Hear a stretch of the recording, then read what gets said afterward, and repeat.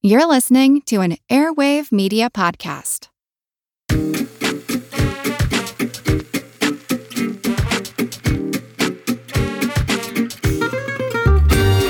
It's a Christmas movie, some say, and in the end, the holiday classic Let It Snow plays over the credits. But what counts as snow in the final scenes is a confetti of smoke, debris, and millions of dollars of bearer bonds, not to mention the Eurovillain who tried to steal them. These descend from the blasted-out upper floor of a skyscraper onto a scene of total destruction. Worse, it all happens in Los Angeles. Is Die Hard actually a Christmas movie? And what is a Christmas movie anyway? On today's episode, we try to figure out if there's anything like a Yuletide miracle in this story about the violent defense of marriage and family against materialism, globalism, status, and other forces of social dissolution. This is Wes Alwan. And this is Erin Alanik. And you're listening to Subtext. So, Erin, I think we should resolve this question once and for all. Is Die Hard a Christmas movie?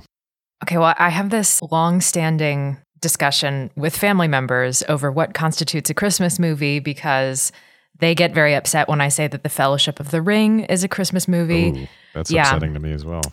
Yeah, so I have two standards for this. There has to be an epic struggle between good and evil, and there must be snow. Now, LA doesn't have any snow. However, it does end with the song Let It Snow, so technically the word snow is in the film. So I would call this a Christmas movie. Well, okay, good. It wins on a technicality. So yeah, there is kind of stuff raining down from the sky. There's like shredded bearer bonds. So those are the bonds that Hans Gruber and his friends were after. And that one of the climactic moments of the movie, they're celebrating after getting into the vault and handling all those bonds to, well, Ode to Joy, which has been the theme of the movie all along, but it reaches its climactic moment. That's what's coming down. That's the snow, is the destroyed dreams of a classically educated young German man. Also at the end, just the scene of all the wreckage and people cleaning up as John McClane and Holly ride off into the, not the sunset, but whatever you want to call it, right off into the night. Into the back of Argyle's limo. He's like kind of the best character, maybe. There's a lot of good ones. He is a great one. I forgot about him. So I have a terrible confession, which is until last night, I don't think I have ever seen this movie from beginning to end uninterrupted.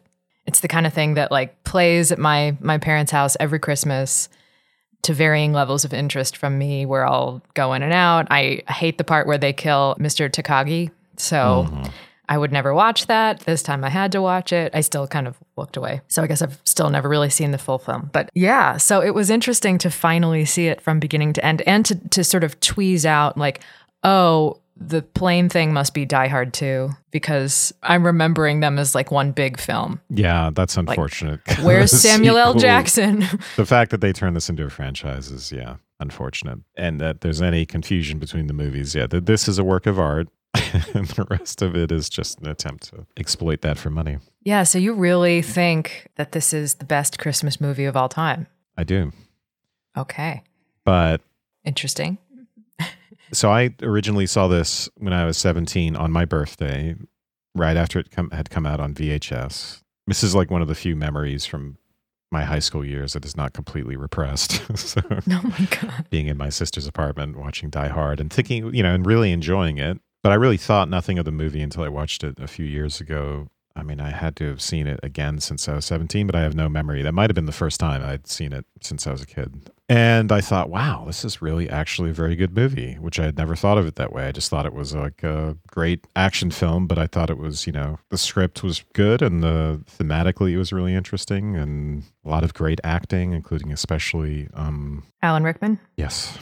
Especially Alan Rickman. And I'm just assuming. What he did with that character, right after being plucked off the stage, right? I don't even think he had film career aspirations. He went straight from doing Shakespeare, right, to being a great villain in this movie. Though not his best villain performance, I think. What is his best? That would be when he cheated on Emma Thompson in Love Actually. That really broke my heart. But anyway, this is a close second. Which movie did we watch together? Not Love Actually, but Notting Hill? yeah, Notting Hill. Okay. I was trying to think, was he in that? Was he in Notting Hill? No, I was impressed. I became excited about the movie. Maybe it was a couple of years ago when I saw it again. And I don't know that I can defend the idea that it's the greatest Christmas movie ever. So your criteria are life and death struggle and snow. Those were the two. An epic battle or struggle between good and evil. Oh, sorry. I put down life and death. That's weird. Epic battle between good and evil. Good and evil. Oh, and good has to win, but that goes without saying for a Hollywood movie. Yeah. In your opinion, what are the best Christmas movies? So I should say that I came up with these two criteria many years ago when pressed. I just said them, and my family has been quoting that back at me for many years now. So I don't know how serious it is. It's sort of solidified, but I would say that the best Christmas, there's only one. It's A Wonderful Life. I knew you were going to say that. Yeah, you can't. It's the law. You can't acknowledge any other film. An angel gets their wings every time someone says that's the best Christmas movie. That's right. Every time someone says Die Hard is the best Christmas movie, Bruce Willis sends them a free wife beater. So I got to say that I thought the script was really good, but the funniest parts of the film for me, the unintentionally hilarious parts, were when Bruce Willis was saying to himself, think. It was like... What scene is that where he says that? It happens a couple times when he's sort of right before he goes into the elevator shaft, the third or fourth time, or he's always in the elevator shaft. Poor guy. You know, he has the unfortunate, and he said this was hard, Bruce Willis did, but he's in the unfortunate position of having to act by himself. Very few interactions between himself and others. So it is really interesting because he does a lot of talking to himself, right? Yeah. Think, shit, everything's going to be fine, stay calm. Well, I think for the most part, it's pretty believable. But I was thinking about the function of Reginald VelJohnson's character. I don't know. It gave me some interesting ideas about maybe what's at work in the film. Reginald VelJohnson is like a favorite for me. Love Family Matters and him in Family Matters. So this was fun to see again. He's great. Yeah, I think it's interesting because the relationship between John McClane and Powell, that relationship is really important. What McClane represents is not just sort of the individualistic cowboy against... There are so many antagonists in this film, it would take a long time to list them. A lot of them involve oppressive social and cultural forces, oppressive in the sense that they work to the detriment of marital fidelity or marital cohesion or the social fabric, all those good old-fashioned values that sort of get associated in this movie with Christmas. And so that's the sense in which it can be said to be a Christmas movie and not just set, during Christmas, right? During this weirdly contradictory idea of Christmas in LA as opposed to Christmas in New York, right? In New York, Christmas is Christmas. In LA, what is it? Something very bastardized, right? Yeah. Very unnatural. Something that becomes a Christmas movie on a technicality rather than real snow. Yeah. Exactly. Not just because California is warm and Western, but because and snowless, but because it's made out in the movie, it represents kind of oddness or a set of values and conflict with like New York grittiness and practicality. Mm-hmm. So that's where I think the relationship with, as you point out, with Officer Powell is really important because it highlights the fact that what he represents is more of a family man kind of person who has heart and bonds with other males. You might see him as a representative of just machismo and masculine violence and all that stuff, vindicating itself against the forces of civilization. I don't know what you would say. But for Bruce Willis's character? Or? Yeah. Oh, but yeah, he himself will say, at a certain point, you macho bastards, as they're trying to send the armored vehicle up the steps, right? So he's more than the representative of individuality and being a cowboy and vigilantism and things like that Hans Gruber would want to make him out to be. He has something to do with a very large set of associated values that involve class and Christmas and family and, like working class, and so on and so forth. For me, this movie became a movie about partnership. When the image of the cowboy is invoked, Hans Gruber, who says, like, you're not going to ride off with Grace Kelly into the sunset or something like that, or walk off into the sunset with Grace Kelly. And then they have that thing about that was Gary Cooper. It's not the lone cowboy, even in Hans Gruber's estimation. And I was thinking about that and how everyone, there's just a tremendous amount of duality in the film. Everyone seems to have a pair. So obviously, like, there's the broken partnership of the marriage at the center of the film. There's the idea of partnership in police work, where you typically have a partner. There's the idea of those two brothers, the two German brothers, that, the Germans seem to come in pairs, except for Hans Gruber. And there were just so many instances of it. I mean, he has two kids, right? A girl and a boy. The two FBI officers that come in, Agent Johnson and Special Agent Johnson. And I love how they're like, one's black, one's white, and they have to explain to people that they're not related. Yeah. The intrusion of the film crew is really interesting because I think that is also making obviously a commentary on LA. And I don't know that it fully works because I don't think it's really fleshed out all the way. The media intrusion, the TV coverage. But I do really love that moment where they have that expert on TV who has written a book called Hostage, Terrorist Hostage or something like that. Yeah, and Helsinki syndrome instead of Stockholm syndrome. Yeah. Right. But that duality, hostage terrorist, I think that scene is followed by, I think it's between, or maybe it's followed by these two things in quick succession. When Johnson and Johnson show up and when Hans Gruber pretends to be a hostage. So he's like his own sort of dual figure maybe of criminal and cultured aesthete. I don't have anything to say about that except that I found it interesting and it must be making some sort of commentary on the necessity of relationships, the way of healing the broken marriage at the center of this or something.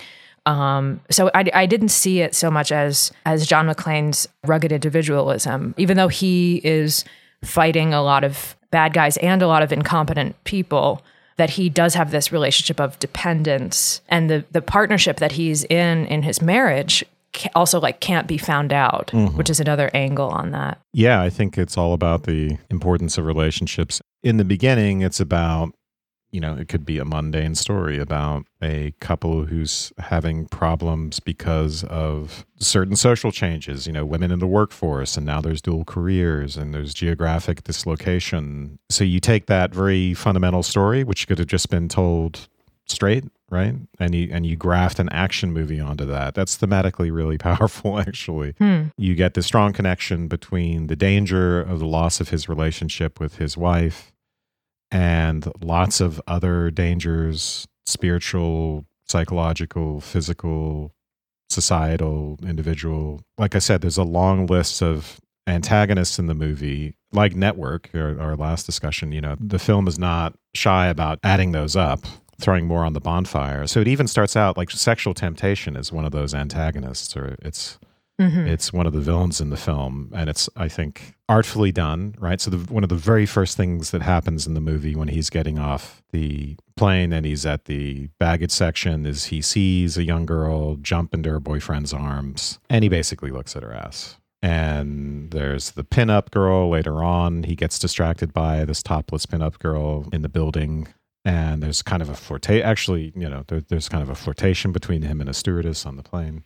And so this is one of many threats to marital fidelity. And then I've mentioned things like the dual careers, but you also get materialism with the Rolex watch. You get Ellis, the finance bro, multinational corporations, globalization, technology, right? As soon as he shows up even his fear of flying is kind of works into that, but he shows up for the office party initially, and he's trying to find Holly by her last name, his last name, McClane, and there's a disappointment in finding out that she's gone back to her maiden name. There's also a banter with the security guard about the threat of technology, right? McClane goes cute toy when he's talking about the electronic interface that he can use to look through the building directory, which looked fancy in its time. Right now it looks like primitive compared to iPads and things like that. Looked fancy in its time, and he goes, cute toy, and the guard goes, yeah, you have to take a leak. It'll even help you find your zipper.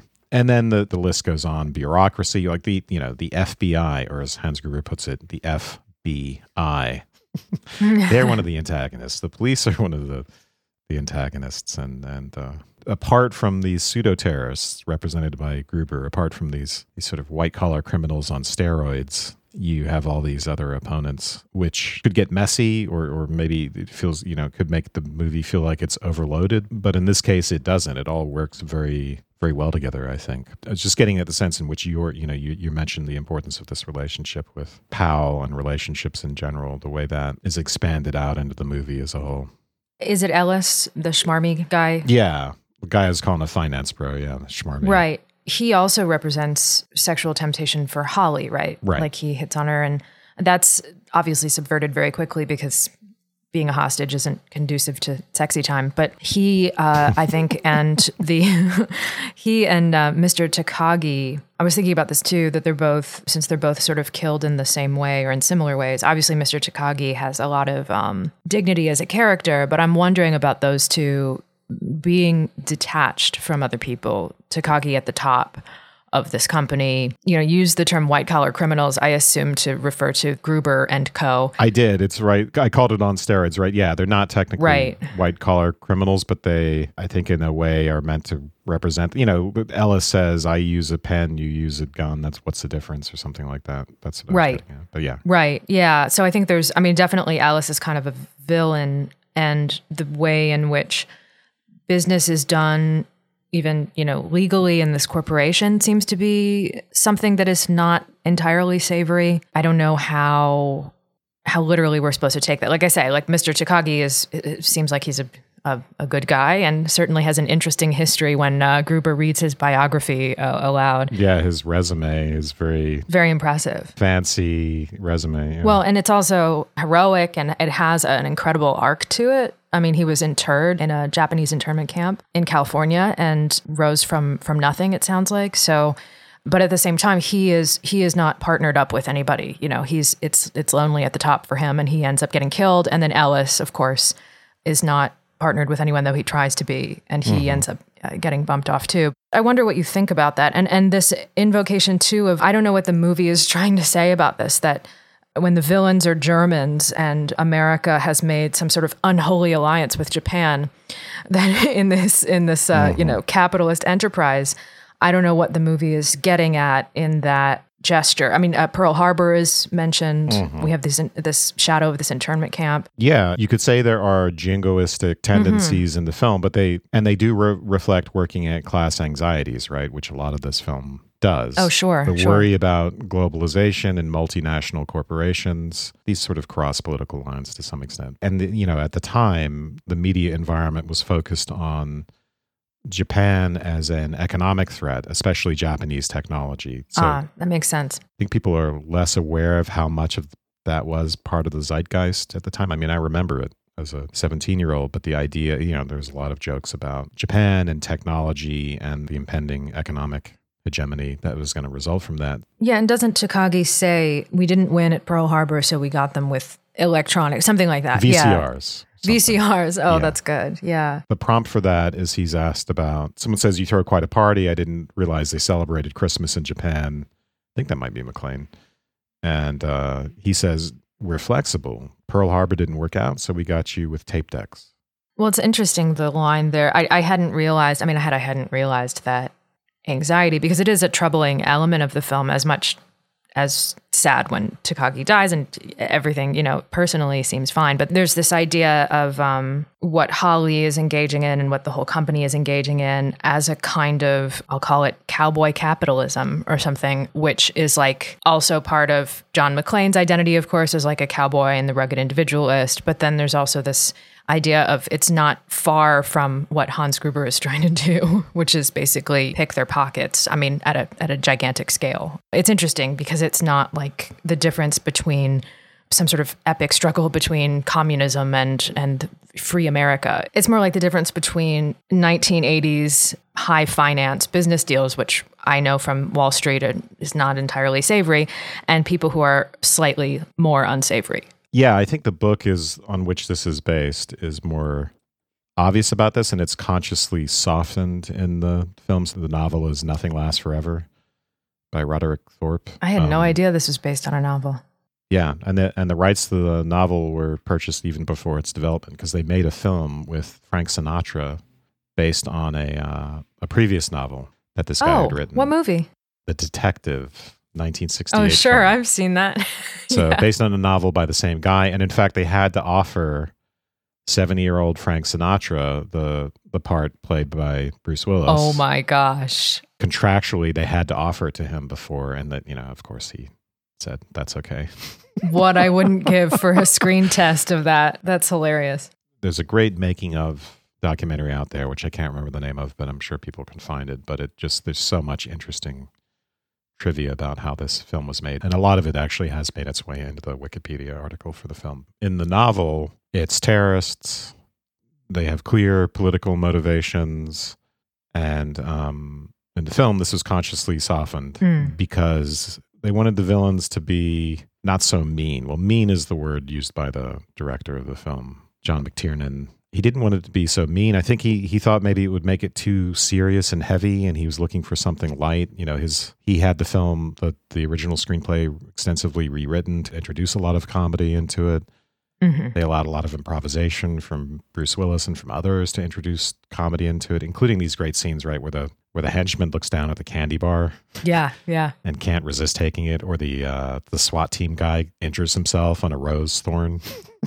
Mm-hmm. Goes ow as he's running into lots of great little comic touches like that. So that's all part of this kind of softening project they had to make it not like a typical action film, but it also makes it the role of the villains more ambiguous, which works, right? Because you can do this thing where you can say, as Hans Gruber will claim, are the villains all that much different than the corporate people or the other bureaucrats or other oppressive social forces in society, which again are also the antagonists in this film. And it is ambiguous, right? Because they're not really terrorists. They don't really have political goals. Even though Hans Gruber was part of a terrorist organization, he's been expelled from it, and he's decided he just wants the money and to go live on the beach. And when he makes an early speech in the film about how this corporation has been doing something terrible and that's why he's here, it's completely a lie. So there's an interesting parallel between the terrorists and the corporate types, and even Takagi, right? Takagi and Hans Gruber have a lot in common. Hans Gruber says in the elevator scene when they're taking Takagi to the place where they're ultimately going to kill him, nice suit, and then he names the designer of the suit and says he has a few himself, and rumor has it Arafat has one as well. Terrorism is turned into something cynical and associated with corporate greed and things like that. And Takagi himself, right, very cultured, very educated. One of the things that Gruber says when he walks into the portion of the office with all the models where they're taking Takagi, says, and when Alexander saw the breadth of his domain, he wept, for there were no more worlds to conquer. And then he makes that remark, benefits of a classical education. Yeah. Which I love, benefits of a classical education, which you could also call an antagonist in the film, right? The elites and their education. Speaking of pairings and relationships, Takagi and Hans Gruber have a lot in common, and it's part of what makes the scene where he's willing to off him so quickly and cavalierly so shocking, right? Because you would think Gruber would have some admiration and interest in that sort of resume, and someone who also probably has a classical education and somewhat accomplished and interested in money, and if he is, and things like that. Sure. Yeah. Well, I love that remark about the suits and even, Alexander's domain, because it does imply that the ruling class, whether they be corporate or actual leaders of countries or something like that, are all kind of a monoculture. They all have the same type suits, and they, I think this is easily, more easily imagined for men than for women, especially because of the term suits. But this idea that everybody is all, those at the top are all part of the same breed, whether they be good guys or bad guys or some combination of both.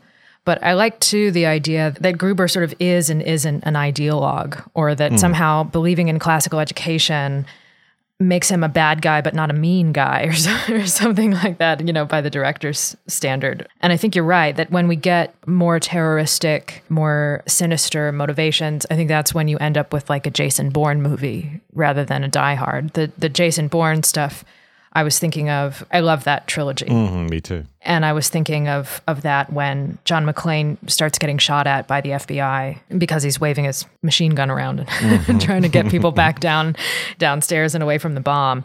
But the idea of the government as being an antagonist too, it puts them also aligned with, the FBI aligned with Gruber in a way as well. Yeah. Even the Vietnam War comes in for a bit of a bashing, right? Sure. And that elder Johnson of the FBI is whooping it up in the helicopter and saying it's just like Saigon or something like that. Right. And the response from the younger Johnson is like, I was in middle school, asshole, or something like that. Well, that's a great moment. So the motivation of the FBI is to enact, it's like a kind of play acting. I think there's some play acting that goes on with Gruber and McClane. Obviously, when Gruber pretends to be a hostage and when he sort of casts McClane in the role of the cowboy. But then I like the fact, too, that the FBI seem to be working from this script. So they don't have a sense that everyone's seen the same movie, I guess, and that that Gruber and his associates know everything that the FBI is going to do ahead of time. Someone says, I think,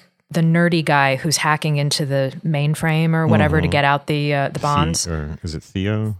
Theo, okay.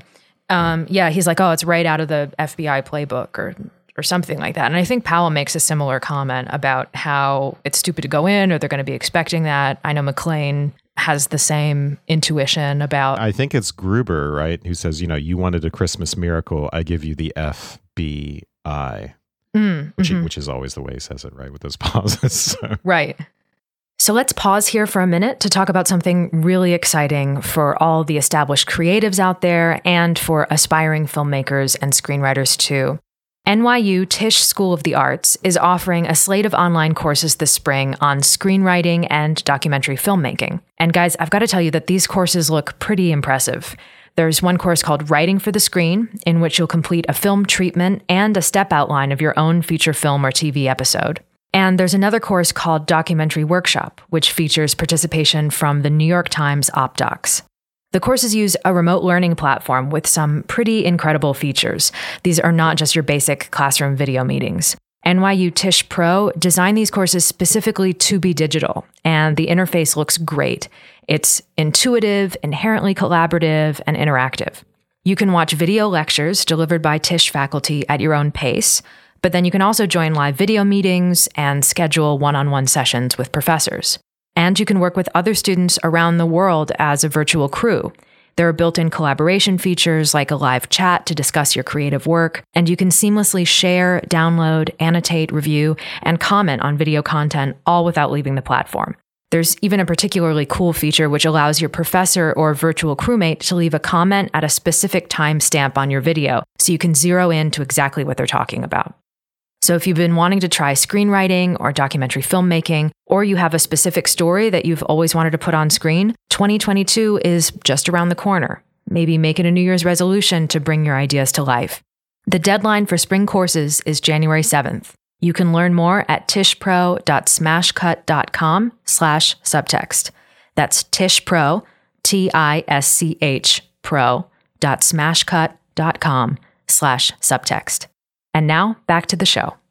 Yeah, so there's an expectation of how things are going to go down, maybe based on movies or, how some idea that the FBI follows the same kind of script every single time. And so the FBI is trying to take off on some sort of, or at least this one guy in the FBI, on some sort of Vietnam fantasy, which is very reminiscent of what we were talking about in Apocalypse Now and all that sort of thing, which maybe this guy could have been in the Vietnam War or he could just like Vietnam War movies. So there's this idea of the sort of shared culture and the shared script that everybody seems to know and seems to be working from. And only by stepping outside of that script can you achieve success in defending yourself or in defeating the evil people. Yeah, I think that's interesting because this is caricature and this movie is a satire. These aren't even realistic, right? For all the bad things the FBI and bureaucrats and the police and all the rest of the antagonists do, they're not bad in precisely this way. It's more complicated. One of the Johnson & Johnson guys says to the police chief, Dwayne T. Robinson, another name that I love. Oh yeah, Dwayne. Dwayne. He says, Bruce Willis says a really funny way. Played by Paul Gleason of The Breakfast Club, right? Oh yeah. Yeah. Oh my gosh. School teacherly kind of vibe. Yeah. So representative of authority of the bad, hypocritical sort, we could talk about all how that's represented. But so one of the FBI guys says to him, we'll try to let you know if we commandeer your police force. Or he's like, if we have to commandeer your men, we'll try to let you know. Just so exaggerations for comic effect, but also pure caricature with the Saigon thing and the helicopter and running up the armored vehicle up the steps, throwing caution to the wind, all of that stuff. But it works, right? It doesn't ever seem unnatural because the movie is not. It doesn't need to be. It's a satire, and even Hans Gruber is over the top. There's not meant to be a realism really here. There's a parable-like or dreamlike quality to this movie. So the strength of the movie lies in its, like I said before, its thematic antagonists, the oppressive social forces that threaten family and marriage. Those feel real. And they are real. And even if for fun, you have to make your villain charming and classically educated and all that stuff. And you have to make the police totally inept and the FBI totally gung-ho. Doesn't change the fact that those caricatures may more honestly represent the forces at work. I really like what you say at the beginning about how place, this isn't real. It's LA. Right? Like the cliches are movie cliches. And that's, I think, part of the reason why it works so well is because it is in Fantasyland, La La Land. It's also like the over-the-top element, I think, is also exploited by the TV journalist thread too, which again, like, I don't know. I wish that was a little bit more prominent in the film because I think that really dovetails nicely with the movie's satire. I kind of knew the moment when Holly slaps the TV journalist guy that he would hope that they caught that on camera, and so I was satisfied rather than being disappointed or say, oh, of course, I was satisfied that he turned and said, did you get that? The kids being interviewed, saying, Mommy and Daddy come home, it's just like so delicious and exploitative and gross. It's kind of amazing to think that this is also like pre-OJ LA, but it's sort of, it's part of that continuum, or maybe it started that continuum. I don't know. But the idea of like the intrusion of the press into the press-worthy moment seems like a particularly LA kind of problem. Yeah. Your use of this word exploitation, because that's a word that connects some of these different villains from the corporate to the criminal or terroristic to the media and so on. Yeah. In thinking about whether this is a Christmas movie, I thought about the fact that when I was trying to make my list of, which I've been talking about, of protagonists and antagonists, and then I thought there's kind of a duality within Christmas itself. And I was remembering our very first episode about the apartment and the scenes of licentiousness going on at an office Christmas party. Yeah. People making out everywhere. When McClane is interestingly thrust into this office environment.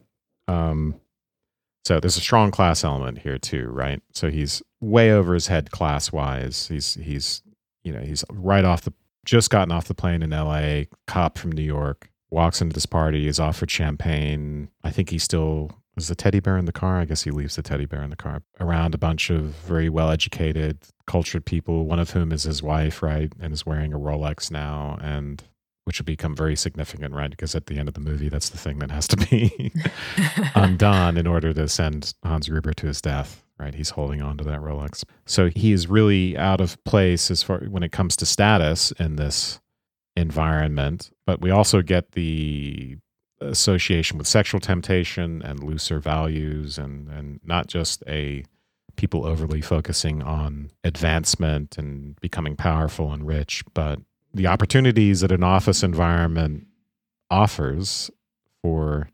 infidelity, but especially during a Christmas party.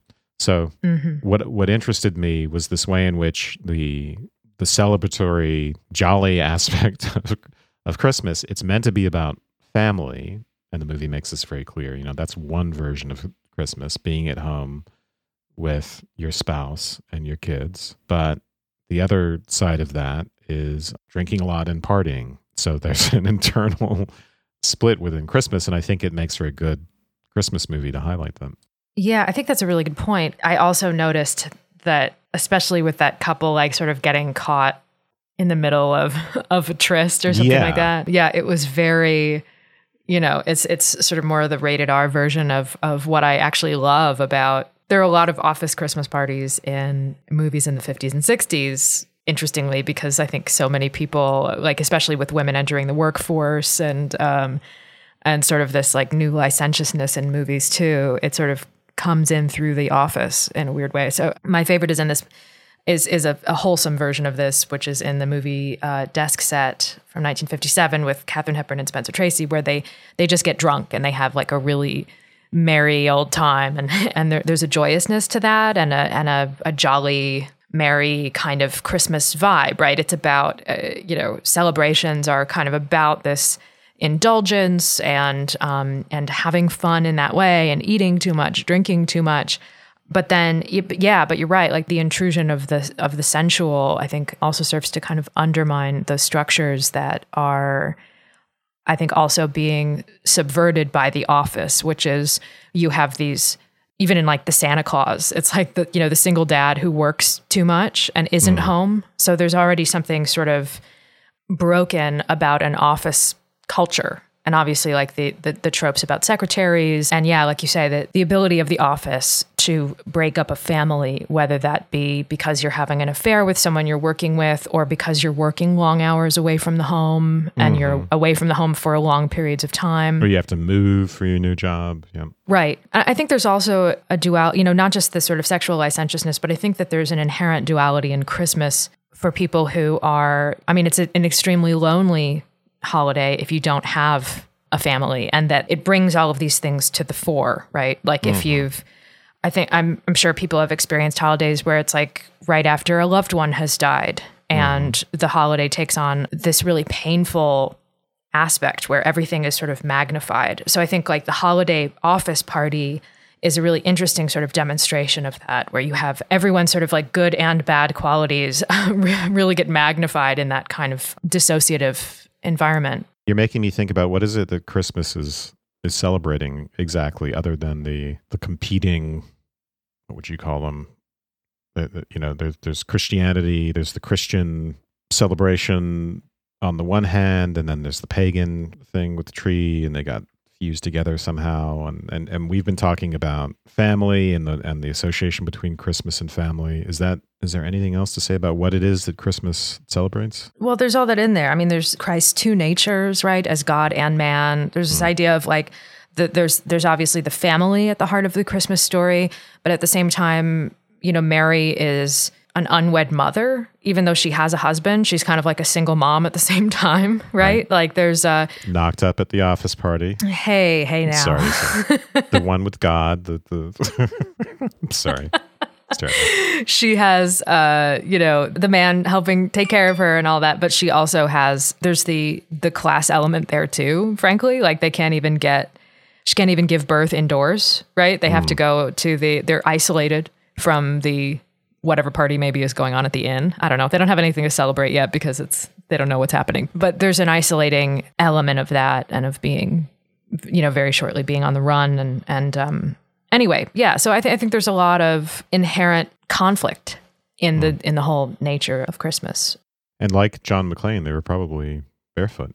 Exactly. They were wearing sandals probably, but sure, there's a lot of barefoot stuff going on. But what do we, that's well, I'm sure Jesus was born barefoot. So that's obviously the symbolism. Yeah, but that's one of the things I love about this movie, this oft-noted thing, is that McClane is, does all of his action stuff while he's barefoot and gets his feet cut up on glass, so that there's a kind of stigmata element, right, going on, and the suggestion of a Christ figure. And all of this is set up at the very beginning of the movie, where it's his fear of flying that leads to all of this, because it's, another passenger says, I'll tell you what helps. Just ball your feet up like fists on the carpet. And for some reason, that'll alleviate your fear of flying.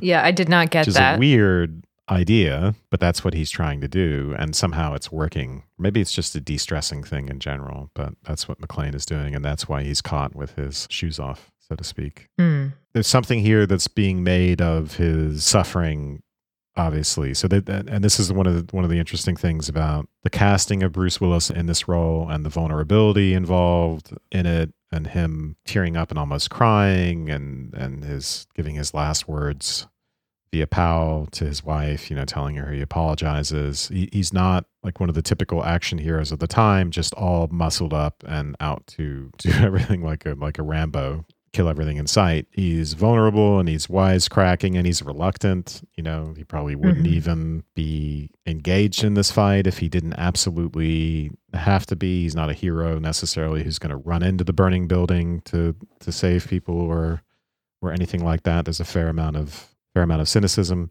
So I'm trying to draw some kind of connection between those things and the suffering that he does in the movie. I guess I associate it with working class suffering and people who just get down to work and do the hard things that have to be done in a society, the real physical things, construction or being a cop or something like that, as opposed to being part of a corporation. I don't know. I haven't thought through the role of the bloody bare feet and his suffering in this, apart from saying, oh, that's very Christ-like. I'm not sure how you connect it thematically. Yeah, well, I really like that this is a working class symbol, that he's, part of this infrastructure of the country that gets the hard work done, this sort of silent people who make everything run for the corporate types.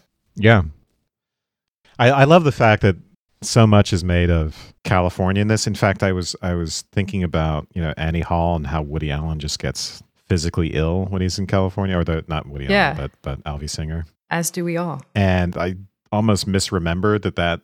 I mean, I did kind of misremember before rewatching it that McClane had some kind of physical reaction to California as well. Mm-hmm. But yeah, what we get from him is a few comments about, California. What is it about California that's so objectionable to a New Yorker? Part of it is just the level Don't of... get me started. Or he says, fucking California is what he says. One of his comments he makes after he is, I think it's when the couple is actually making out at the party, before they go off into the room, the couple is going to get punished for their sexuality later. He'll make one of his California remarks. So loose values, maybe weirdness, flakiness, less grit, less practicality. It's the same thing in Ghostbusters. It kind of represents the heart and soul of the nation and the working class, but its vices as well as its virtues. Gruffness, lack of friendliness, lack of refinement maybe, but also gets things done, and ultimately heart of gold type of thing. Well, I think that California has its own lack of refinement, but I definitely, I associate New York with real life and real people. Not that California is full of automatons or something. I mean, my experience of being there is like not being able to believe that people actually lived there all year round and that was the weather all year round. Like, it seems like the kind of place that is a vacation spot that no one should be living in, because there's a lack of grit required to live there. Yeah. And like, you should suffer for at least part of the year just as a human being. Exactly. You should have to contend with something. Right. And so people lose their connection to reality, and I think is the implication. I mean, this is, of course, we're talking about gross generalizations and stereotypes and associations that are unfair. Of course, yeah. To the complexity of places, obviously. But this is like what these places, I think, signify at some level. Yeah. I was going to say it's the semiotics of these places, but that's a very California thing to say. No, it's not even a classical education thing to say, is it? To use the word semiotics in a sentence? Sure it is. Well, it depends on how recently you stop. Postmodern education. We were talking about McClane being a jerk and that being his arc to apologize for, what is it he says specifically about what he's apologizing for? For not being supportive of her, I think. Yeah. Or happy for her. There is one thing she should apologize for, which is the fact that her perm registers at like a 9.2 on the Richter scale. Is just devastating. It makes her look older than she is, which I just do not get 80s fashion or the hair especially. It ages people. Yeah. I mean, she looks better now than she did in that movie as like an older woman. Like, she's a very beautiful older woman. Yeah. And in that movie, she's beautiful in the movie, except that the halo, the hair, it's just the hair obscures it's so traumatizing. It ruins everything. Yeah. Okay, so she has to apologize for that. Is there anything else she has to apologize? And she is wearing a Rolex. That's true. And an ugly outfit. She is hanging out with an enormous douchebag in Ellis. Yeah, but she's keeping him. She's fine. She is. Okay. Yeah, she's keeping him in his place. You can't really have a movie in which a woman is the... is the what? What is it? I'm thinking of the sitcom parody of the guy, the family guy who is kind of an idiot, right? And the wife is always smarter and puts up with him and has to be his better half and all that stuff. Are there movies in which the guy is the better half? Yeah, there are, but I don't think that's the dynamic here. Like, I think that Bruce Willis is just being selfish. He's not like an idiot or an oaf or whatever. He just is being insecure. It's not, but it's working class. Despite his criticism of machismo, there's that you kind of suspect that that's part of what's going on with him. His pride, his male, his masculine pride, which there's the wife beater. There's a connection between this and status. So being an idiot is not the most precise term, but it is being obtuse in this particular way, which is connected to lack of refinement and class stereotypes and things. But one of the interesting ways in which class is used in this movie is just with the use of classical music and its association with the villains, and it's associated with both the corporate types and with the pseudo-terrorists, as I like to call them. But when McClane first arrives at the party, there's a quartet, I think, playing. Oh, right. Or there's some musicians there playing classical music, and I think we get a reaction of McClane to that, and various other things that I think he sees as pretentious happening at the party. And then there's the wonderful use of Beethoven's Ode to Joy throughout the whole movie, which I think, from what I read, the composer of the score was actually reluctant to do and had to be persuaded to do by the director. But I mean, it is really fabulous because it's used for the entire score. So even early on, when the Gruber's gang is arriving in there, or is there's a shot of them moving in their van, and you hear the low notes, maybe it's a cello or something, of part of Ode to Joy as made to sound sinister, right? Made to sound foreboding. And so it makes use of it for any different emotion you want to get out of the film. I mean, it climaxes, like I said, with them luxuriating in their bearer bonds, where you get the climactic moment of that piece of music. Yeah, it's another over-the-top German in the movie. Right. I guess if they wanted to make a statement about Nazis, it would have to be Wagner. But these aren't ideologues; they're just Germans. But there's no Nazi stereotype here. It's interesting that that Germanness is exploited for villainy here, but it's not. It's a very different type of Germanness. Right. Well, I like I don't know if you would call the interior of the plaza beautiful. It's not my taste. Certainly it's like an impressive building, and the waterfall and the sort of water element that then Bruce Willis will like hide in. I think it's a replication of something Frank Lloyd Wright did, actually. Well, there are a lot of elements of the waterfall house inside. I'm not the biggest fan of Frank Lloyd Wright. I mean, I respect it, but I wouldn't want to live there. I wouldn't want to live in Nakatomi Plaza, but also because, the foundation is probably a little off now. But the element of that architectural model that's in Takagi's office. You're talking about one of those actual models? Yeah.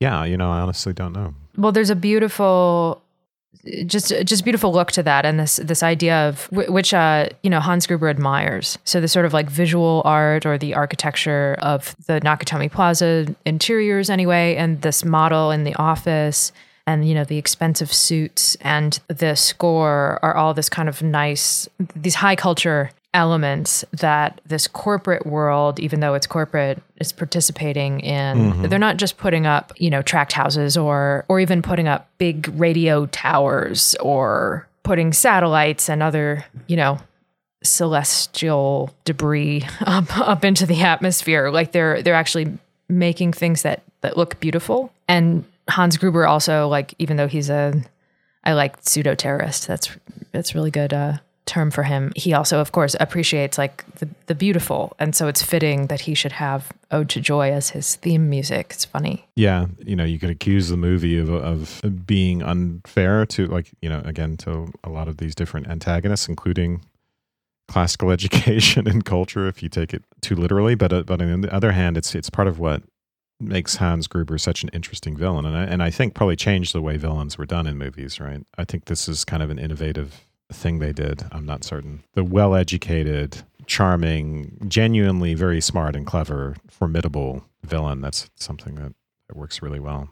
That's actually a trope of Nazi villainy, the highly educated villain, the reasonable, cultured villain. That's what makes the whole Nazi trope in movies so chilling, and also in real life. You know, I think the stereotype of like the person who's been too cultured and, I mean, Heart of Darkness, what we've been, right. Our persistent theme for months now, has been this kind of villain. And like, I think of, The Third Man, which is a movie I hope we do at some point, or anything in which James Mason is a villain, right? Mm-hmm. I think this is all part of that continuum. Yeah, I don't know how long American movies had, if they had, or if so, how long they had kind of gone without doing that. I honestly don't know. I think there was a trend of trying to emulate this, right? Once the whole Hans Gruber approach to a villain, I think they tried to, once people saw how well that worked, tried to replicate it. Didn't they replicate it within this film series? Because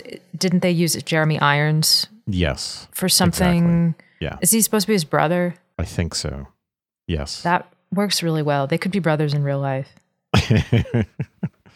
Don't you think? Yeah. Like they have a very similar... Absolutely, yeah. Not only because they're two Englishmen pretending to be Germans, but that's kind of a niche. So that's a family trait. Yeah. But yeah. Something that Rickman does very well, I think, too, with the English accent with a slight undertone. It's a weird mutt accent, right? Right. So it's got to be really hard to pull off. I love when he's like, Clay, Will Clay, or whatever he gives his name as when he plays the fake hostage. And he does like a pretty good... Does it great, yeah. American, is it Southern? Is it California? I don't know. It works really well. Yeah. From what I understand, they were trying to figure out how to have McClane and Gruber meet one-on-one at some point, and they were having trouble figuring that out until someone overheard Rickman doing his American accent while socializing with people on the set. That's great. And they thought, yeah, that's it. He can pretend to be one of the hostages. That's awesome. Yeah. Okay. Cool. Shall we break here and we can talk about a few more things during Postscript? I think I will ask you about whether and to the extent to which you enjoy the action part of this movie, and maybe we will get through to a few other things that we've left out of this discussion. Sure. Ranking movie perms. Yeah. Movie perms. We need to explore that issue further. Yep. Yeah, I think that's really the heart of the film. So. All right. Thank you. Thank you. And thank you to everyone who listened to this episode. To get ad-free episodes and episodes of our after show, Postscript, please subscribe at patreon.com/subtext. Also, this podcast is part of the Airwave Media Podcast Network.